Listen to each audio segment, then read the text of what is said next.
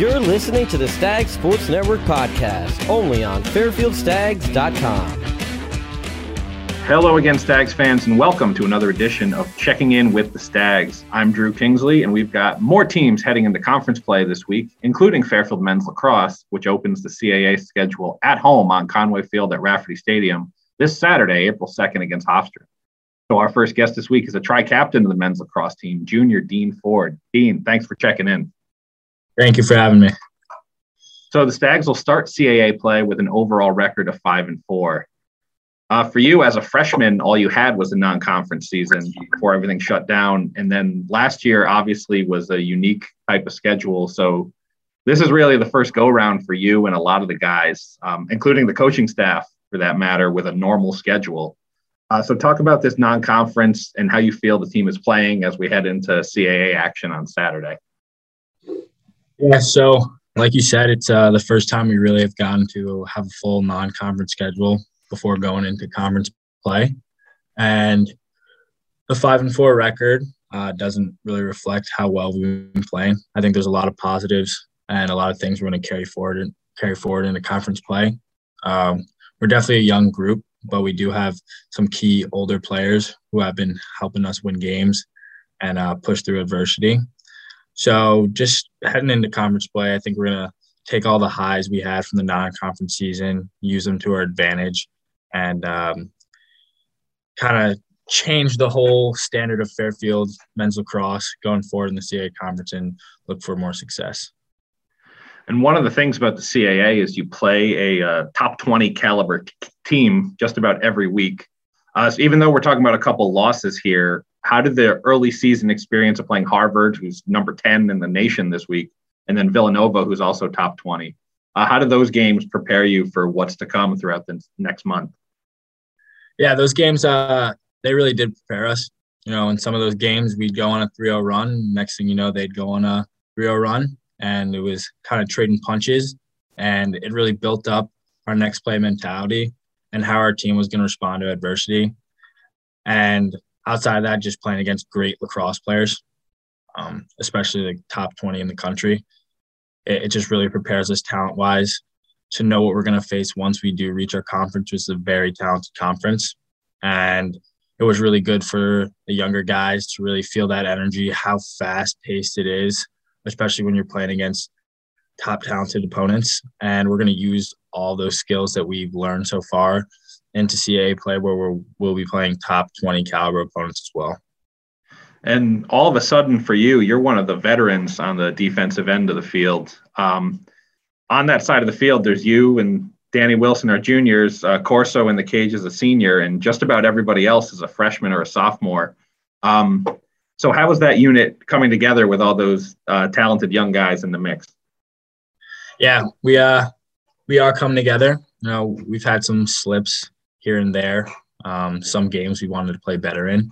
And thankfully our goalie, James Corsanini, has really had our back and been the backbone of the defense in multiple games this year. But as the season progressed, the young guys have learned new skills, new techniques to help them play against bigger, faster, stronger players that they didn't really see in high school as much. And just the older kids, and I know we don't have a lot, but all they've been doing to try to show the younger guys like what the right thing to do is and just being good leaders, that has also helped them become better players as well. And although we're young, it's also good to be young sometimes because you really have that spark and that power, that want to make the next play, that want to be all over the field. And we're going to use that to our advantage, even though we are young.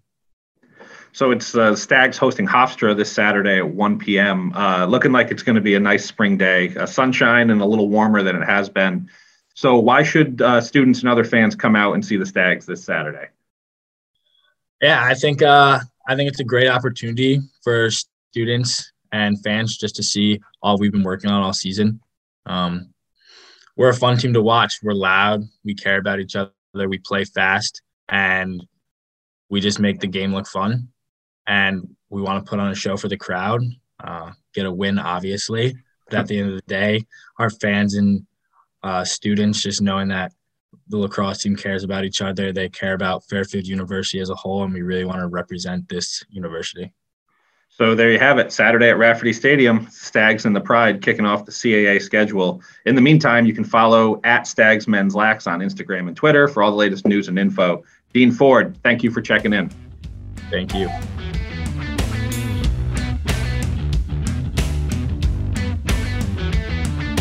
And welcome back to Checking In with the Stags. Fairfield softball picked up a big win on Wednesday against Yale. That's a score of 9-1 in 5 innings. As the final precursor to conference play, Stags will visit Ryder for a doubleheader on Saturday and then head down the shore for 2 with Monmouth on Sunday. And here to talk a bit about it is graduate student Michaela Rubin. Michaela, thanks for checking in. Thank you for having me. So in that win over Yale, 7 different players driving a run, 8 had at least 1 hit, and a couple of pitchers were firing on all cylinders. What does that win mean as far as momentum heading into this weekend? I think it means everything for us. That our main goals was to use that game against Yale as a jumping off point to come in and bring everything that we have and do for hitting and defense, just do it well, and that's exactly what we did. So really excited to go the weekend. And you're starting MAC play on the road, and for that matter, you'll play your first 4 MAC doubleheaders on the road. And as you know, you've got to sweep or split some of those road series to stay near the top of the league. So how does the team approach this physically and mentally that your first 8 MAC games will all be played away from home? I don't think it's too much of it for us, like mentality-wise, because we always go out and score first and take the lead. Obviously, in the game, it can be a factor, but our goal is to always win everything. So it doesn't really matter home or away. It's the same attack mindset. And that probably leads into this next question, that this is a very veteran team. You're one of 3 grad students, all of whom are starters, and there's also 5 seniors on the roster. So plenty of leadership help these younger players who haven't really experienced a normal college season yet. For that matter, some of them might have been juniors in high school the last time they played a normal season. So in what ways are the veterans taking the lead in helping these younger players along? I think that we have a lot of experience with games under our belt and understand what a MAC season is like. We really had that from our junior down. Last year we played MAC game, but it was very different from our regular schedule. So I think like kind of keeping grounded and understanding how long of a season it is, and also everything that's happened now matter. Like when you played good, bad, you haven't been playing every game. Like none of it matters starting on Saturday. And Fairfield softball has a reputation of being the most likely team to be in the stands cheering on another team, cheering on their fellow Stags. And it's been that way for a long time. So what is it about the softball program that has made attending games and supporting those other teams such a big part of your team culture? I think it's awesome that like we're able to go out and show our support and that the other team see that, because especially when it comes to women's sports, like know each other, know that it's hard sometimes to draw a big crowd. Always want to go out and our teams. They're great. They kick butt, and we want to go support them and watch them do that. So in return, we hope we get a little support back, but we just love supporting each other. And there you have it. And if you want to return the favor and support Fairfield softball, their next home game is Wednesday, April 6th against Columbia at 4 p.m. Other than that, it's a lot of bus trips for the next little bit, beginning with Ryder and Monmouth this weekend.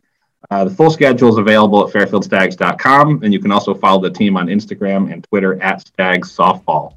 Michaela Rubin, thank you for checking in.